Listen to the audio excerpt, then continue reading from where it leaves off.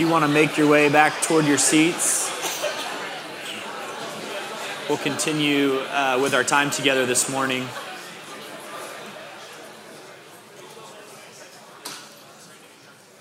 As a general life rule, from here on out, I want you to remember that Joe is right and the slide is wrong. Just pencil that in. Husbands, you can pencil that in alongside I am wrong and my wife is right.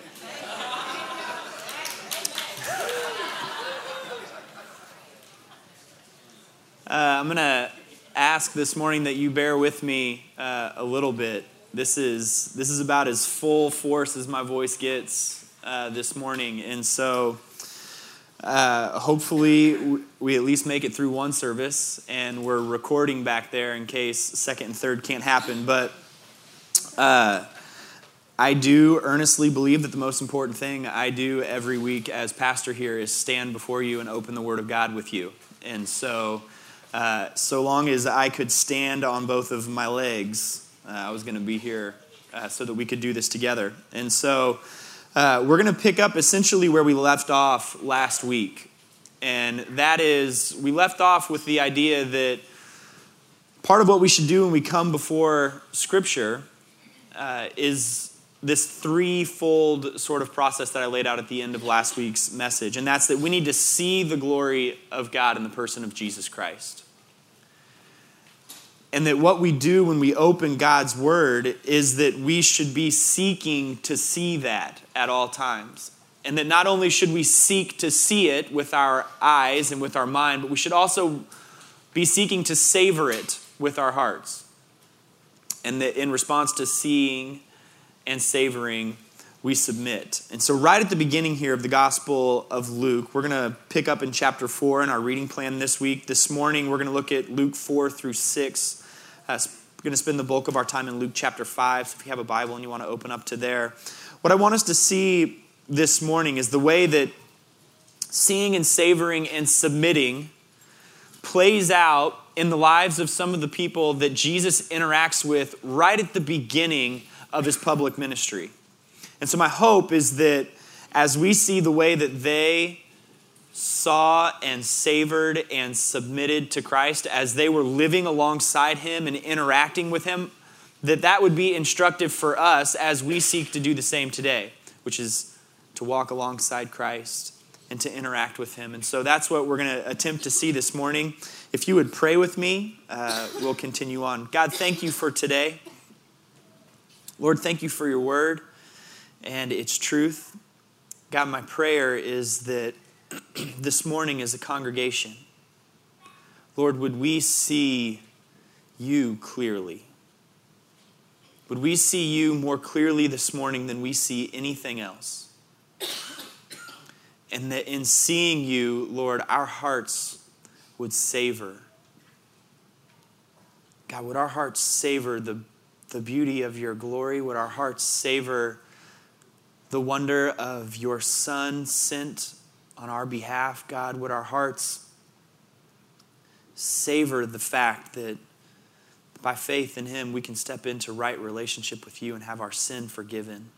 And Lord, would your Spirit be here this morning and move our hearts to places of submission?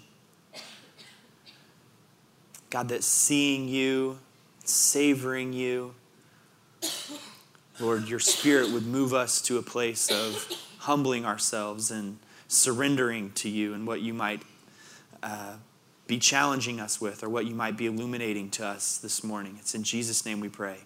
Amen. I want to give you an encouragement as you read the Gospels over the next 8 weeks or so. And that's, don't overlook the obvious. There are times especially while we're reading the Gospels, where we can totally blow past something that's literally just jumping off the page at us. At times, those are very clear commands from Christ. And yet, we want to either skip over them because they're very familiar, or we want to make them more complicated than they need to be. Don't overlook the obvious. And I want to start with something very obvious this morning. Look with me at Luke chapter 5, verse 1. What's happened up to this point is that Jesus was born. The kind of Christmas narrative played itself out. There's a genealogy of Christ at the end of Luke chapter 3. And then Jesus goes out into the wilderness. He's led there by the Holy Spirit. He's tempted by Satan for a period of time. He resists that temptation. And then he begins his public ministry with a couple of miraculous interactions. He heals a couple of people. He casts some demons out of some individuals. He's preaching in these synagogues. But it's not like a widespread affair right away. And then this is what Luke 5, verse 1 says. On one occasion, while the crowd was pressing in on him to hear the word of God. Jesus hasn't done a lot yet. And yet there's this large crowd that's pressing in on him to hear him speak. And they're equating his words to the word of God. Jesus has done enough already in healing a couple of people and casting a couple of demons out that people are both drawn to him and they're also equating his words with the very words of God themselves. And they just long to be near him. What attracts a crowd, right? Something interesting. Something different than we see in the norm. That attracts a crowd. My family would go to Disney World a lot when I was growing up. I've mentioned that before. And on one occasion, we were at one of the theme parks, and there's this mass of people kind of walking around like 6 and under soccer game, like herd ball. Have you ever watched that play out at a little kid soccer game? And it's just like this blob kind of morphing its way around the park, and there are always a lot of people down there, but it was different for people to be that intensely kind of congregated, but not in line for a ride or something. And we kind of got close enough that I could see, I was like 12 or 13 years old, that the reason all of these people were clumped together is because Shaq was in the middle of it. And if you want to talk about something different than the norm, a 7-foot-something tall man who's one of the greatest basketball players on earth at the time, that was worthy of a crowd. It attracts our attention. When we talk about the glory of God in the person of Jesus Christ, I mentioned last week that the glory of God, a way to kind of think about that is that it's the holiness of God made visible, the otherness of God made visible. That is what Jesus is doing here. There's something so different about him and the way that he talks, in the way that he preaches, in the things that he is doing, that it is attracting a crowd. People can't help but just want to be near him. And they begin to call him certain names in interacting with him. And from Luke chapter 4 through Luke chapter 6, these are the different names that you'll hear him called. At one point, he's called teacher. At another point, Peter calls him master. A demon actually calls him the Son of God. A leper calls him Lord. Peter at another time calls him, O Lord. And it's as if those who are attracted to him are beginning to drill down into who this man actually is. He's not just a teacher. He's not just master. He's not just, O Lord, like you would exclaim to someone at that time who is maybe perceived to be of a higher rank in social status than you. In fact, one demon gets it exactly right. In Luke 4:34, Jesus casts this demon out, and it's as if the demon is fearful for its existence. He says, "Ha! What have you to do with us, Jesus of Nazareth? Have you come to destroy us? I know who you are, the Holy One of God." The demon gets it right. In fact, the demon gets it most right before anyone else in the gospel accounts. I find that interesting. that as humanity is working to try to figure out exactly who this Jesus of Nazareth is, there's a demon being cast out of an individual who nails it on the head. You are the Holy One of God. You are God's holiness and otherness made visible to all of humanity. And therein lies the truth of what it means to see Jesus clearly.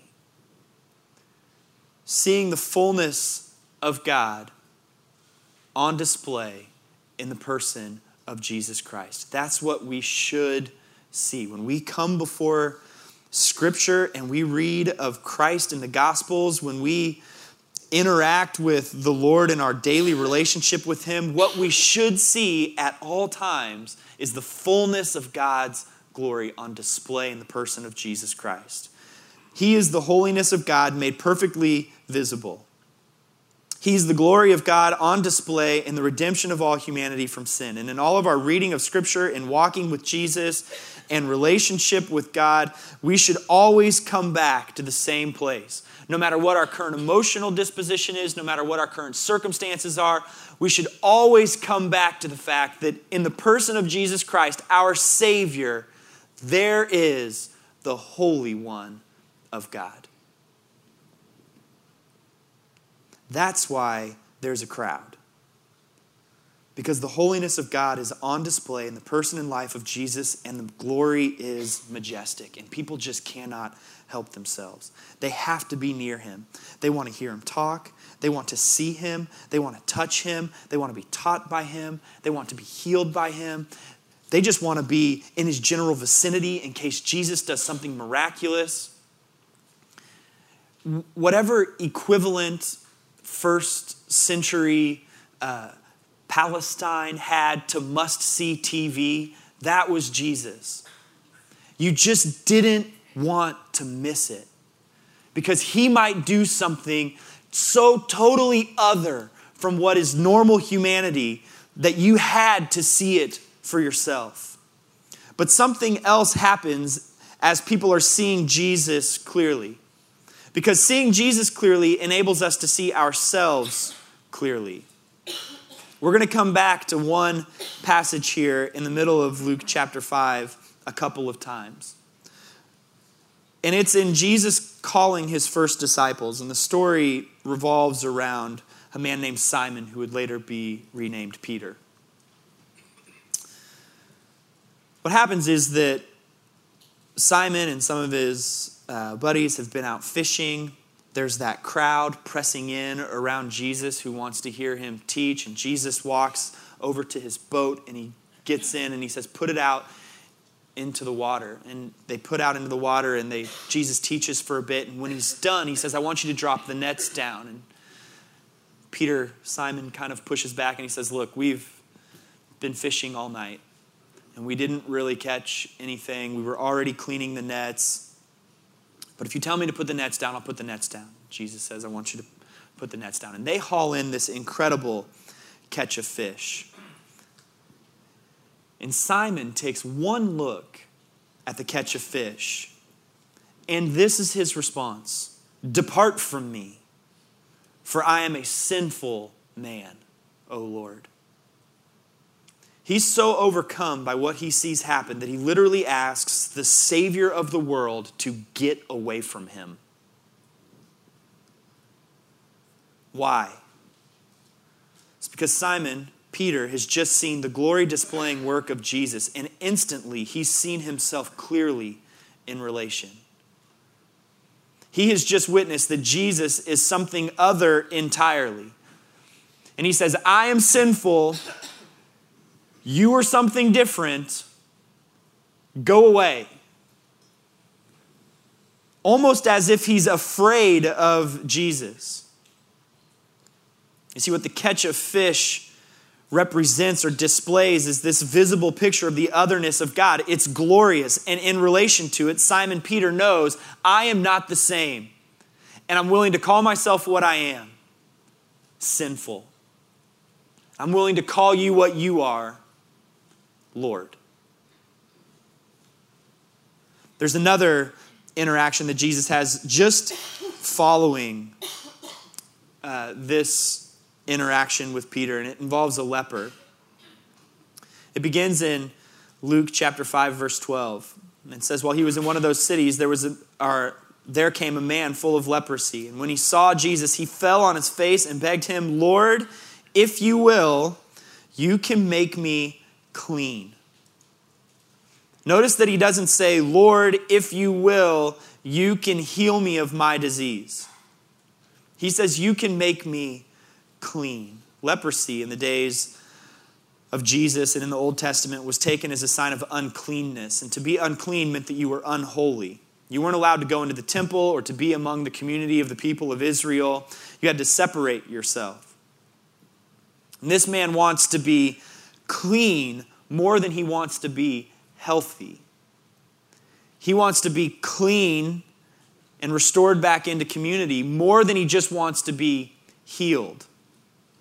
He wants to be restored, and being healed physically is just a piece of that. He sees and he understands that he's something more than physically ill. Seeing the glory of God on display in the person of Jesus Christ helps us to see ourselves clearly. Away from me, for I am sinful.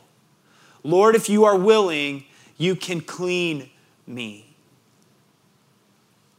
And as we see Jesus clearly, we see ourselves clearly, and we hold those two things next to each other. And it makes us so that we're able to understand the holiness and the glory of God in an important capacity, and it's this. We begin to see the gap that exists between God's infinite holiness and our finite humanness. And that gap should look like a very wide chasm. Something that we see and we look at and we say, I could not possibly bridge that on my own. I simply cannot.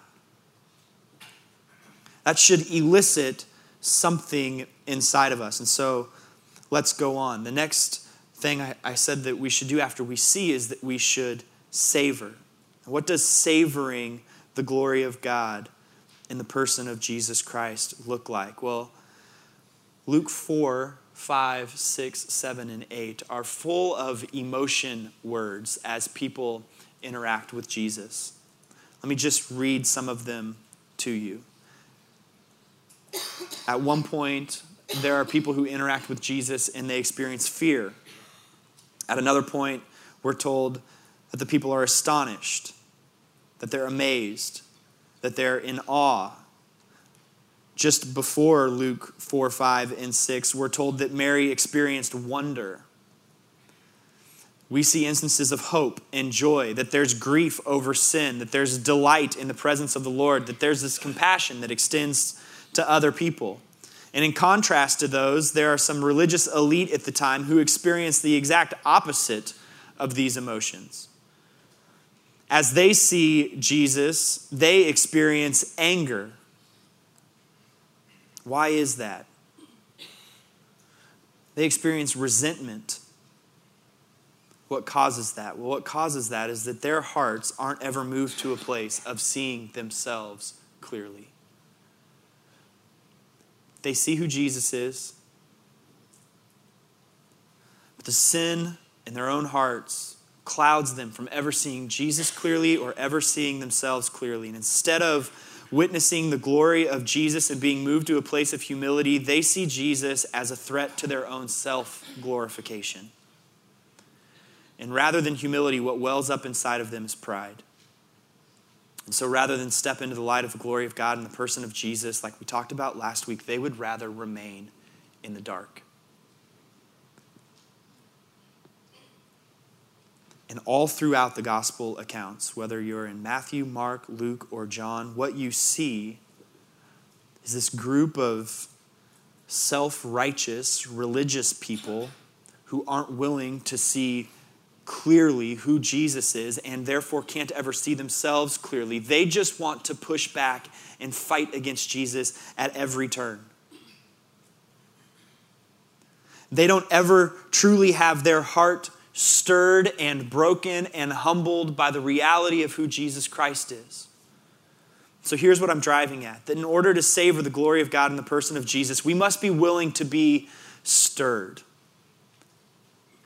We've got to be willing to move beyond just intellectual engagement with the person of Jesus Christ to the point where our heart is actually affected by who God is, by who Christ is. The crux of the issue is that we have to allow our heart to be stirred by the person and the presence and the power of Jesus Christ. And part of what that means is that savoring requires us not to rush through our reading of Scripture or our time with the Lord. You'll notice something as you read throughout the Gospels, and that's that Jesus is not ever in a hurry. You never catch Jesus rushing from one appointment to the next. You never see Jesus trying to just heal someone quickly so that he can move on and do the next thing. But you'll also notice something else, that the people around him are never in a hurry either. They may be desperate. They may be clamoring for just a touch of Jesus' robe, but they aren't in a rush to get into his presence and then move on. There's this lingering and abiding. There's this desire to remain. They not only want to see Jesus, they want to be near him for as long as they possibly can.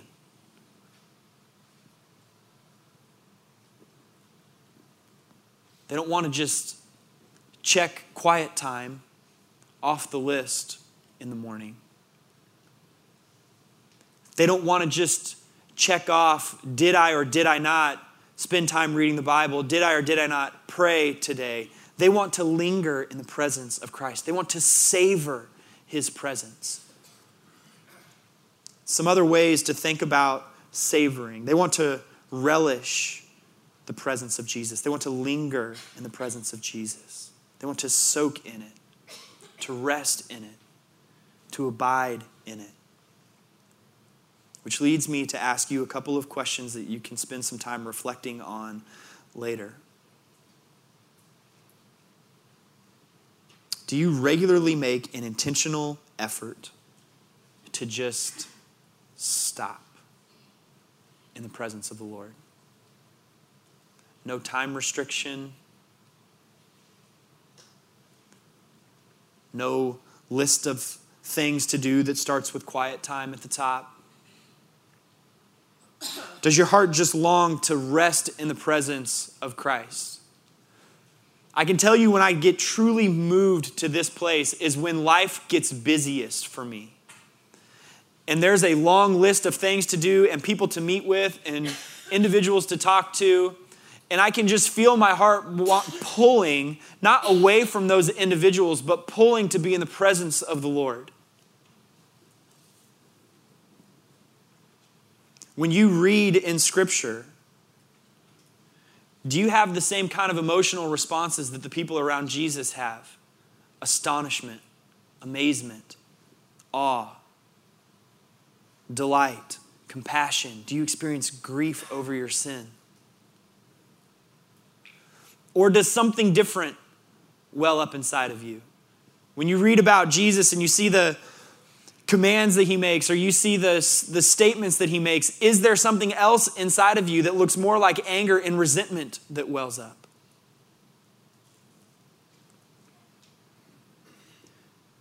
Do you reflect upon or witness the work of God in your own life?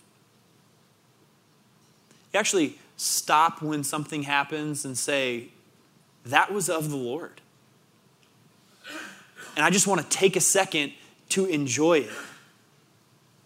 I want to take a second to be thankful. I just want to rest in the presence of what God has just done in my life. You can reflect on those later. The last thing I mentioned in this kind of structure for how it is that we relate to the Lord is that we see, we savor, and then we submit. In Luke 4, 5, and 6, you're going to read about a number of individuals that Jesus interacts with. And I want to just ruin the ending of every one of those stories for you. Simon Peter and his buddies see Jesus catch all those fish, and they follow him at his request. The leper is told to go show himself to the priest, but not make a big show out of it, and that's exactly what he does. There's a paralytic who's told to stand up and walk, and he does. Levi is called to follow Jesus from his tax collecting booth, and he does. Back in chapter 4, there's a woman who's healed by Jesus. She has a fever, and apparently it must be really bad, and Jesus rebukes the fever. The fever leaves her, and once it does, without any sort of command for her to do so, we're told that she starts serving Jesus. She saw what he did, she savored it, and submission for her in that moment meant service. We could back up a little further, and there's these instances that Jesus has with a couple of demons. When Jesus tells a demon to do something, they do it. They do it immediately. In response to the reality of who Jesus is, they submit. They don't have a choice. In fact, the two statements that these two different demons make are, I know who you are, the Holy One of God, that I've already mentioned. And the other one says, you are the Son of God. They know exactly who Christ is, and they have to do what he says. I want to take two very specific looks here as we close. I want to go back to the story of Simon and Jesus and the calling of Jesus' first disciple. And then I want us to look at something in chapter 6.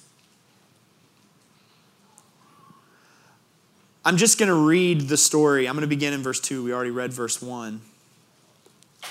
Beginning in Luke chapter 5, it says this, and he saw 2 boats by the lake, but the fishermen had gone out of them and were washing their nets. Getting into one of the boats, which was Simon's, he asked him to put it out a little from land.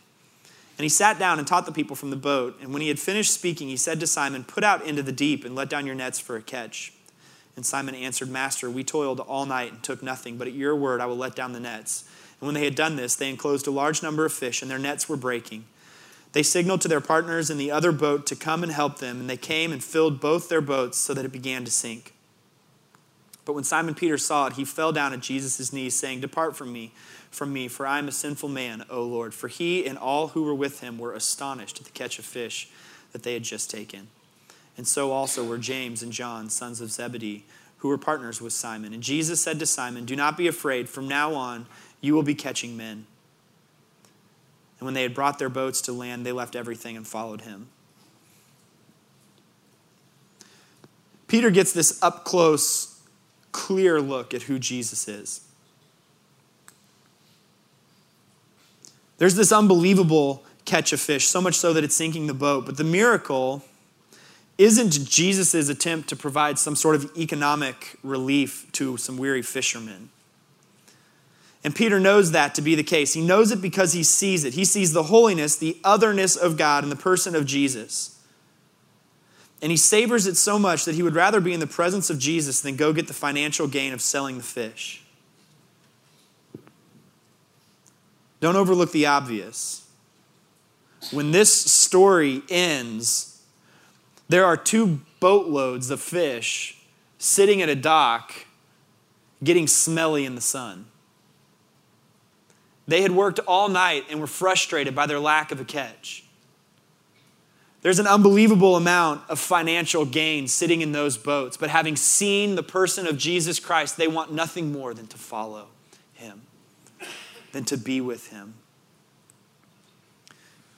Seeing Jesus clearly through this miraculous catch of fish causes Peter and his buddies not just to love the gift, but to love the giver. They savor the person of Jesus Christ. And so they follow him according to the calling of Jesus. And I want to posit this morning that submission to Christ always begins with an invitation into mission. God's work since the beginning has been to redeem humanity from their sin, back into relationship with him for the sake of his name being made known to all the families of the earth. That's what was told to Abraham. When we have seen and savored the glory of God in the person of Jesus Christ, the first calling he always gives us is to go fish. To take the message of the gospel to those who don't know it. To spread the glory. To follow Jesus into the work of proclaiming his holiness to all the nations of the earth. I want to look at chapter 6 really briefly as well. You'll notice this as you read the entirety of Luke chapter 6. But Jesus calls all of his disciples to him, and he names the 12. Begins in Luke 6, verse 12. And they immediately go out and they minister to this great crowd's worth of people. And in so doing, Jesus begins what is Luke's recorded version of the Sermon on the Mount. And in it, he describes two different groups of people, those who are blessed and those who he's proclaiming this warning to. Woe to you. Blessed are you who are poor, who are hungry, who weep. But then he says, woe to you who are rich, who are full, who laugh now. And then there's this turning point in verse 27. But I say to you who hear. The group that hears is the first group. The ones who see Jesus clearly, who see themselves clearly, who savor him for salvation. And what comes next in the remaining portion of Luke chapter 6 is an unbelievable string of commands from the Lord. But I say to you, love your enemies, bless those who curse you. To the one who strikes you on the cheek, offer the other. Give to everyone who begs from you, and from the one who takes from you your goods, do not demand them back. If you love those who love you, what benefit is that to you? If you do good to those who do good to you, what benefit is that to you? If you lend to those from whom you expect to receive, what credit is that to you? Judge not, and you will not be judged.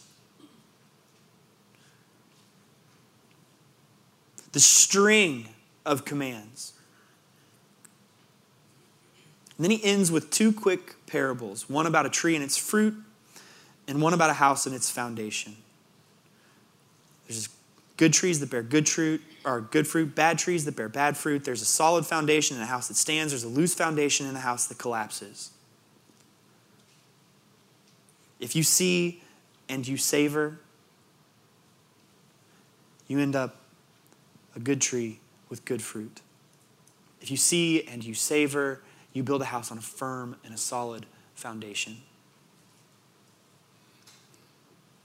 But the good fruit and standing on a solid foundation come from the second point of submission, and that's that submission always involves an invitation into transformation.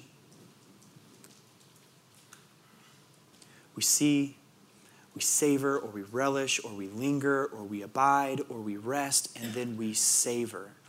We submit. And I want to give you one other word. Maybe submit doesn't sound great to you. Maybe you'd rather think of it as surrender. You see, you savor, and you surrender. In the early part of Jesus' ministry, those who come into contact with him cannot help but see him and see themselves, to savor him, and then to submit to him. And a couple thousand years later, the calling for those of us who have placed our faith in Jesus Christ is the exact same. That having seen Christ and savored him for our salvation, we would submit to him. And that submission, that surrendering involves a calling into mission to share the glory of Christ to the ends of the earth, and a calling into transformation to constantly be changed into the image of Jesus Christ, that we might display through our own transformed brokenness the glory of God to those who need salvation. We're going to spend the last bit of our time in worship this morning. And this first song we're going to sing is all about surrender. I want to ask this morning that as we spend the last bit of our time here in worship,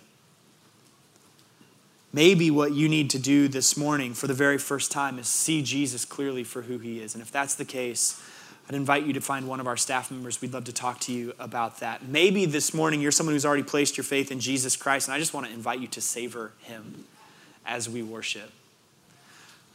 In either of those cases, I want to challenge you to consider this morning, what does submission to him look like? Is that stepping into mission alongside him, proclaiming his greatness, his glory to the ends of the earth? Or is it that there's some aspect of transformation that the Holy Spirit has been prompting you toward for quite some time that you finally need to submit or surrender to? Stand up and let's sing.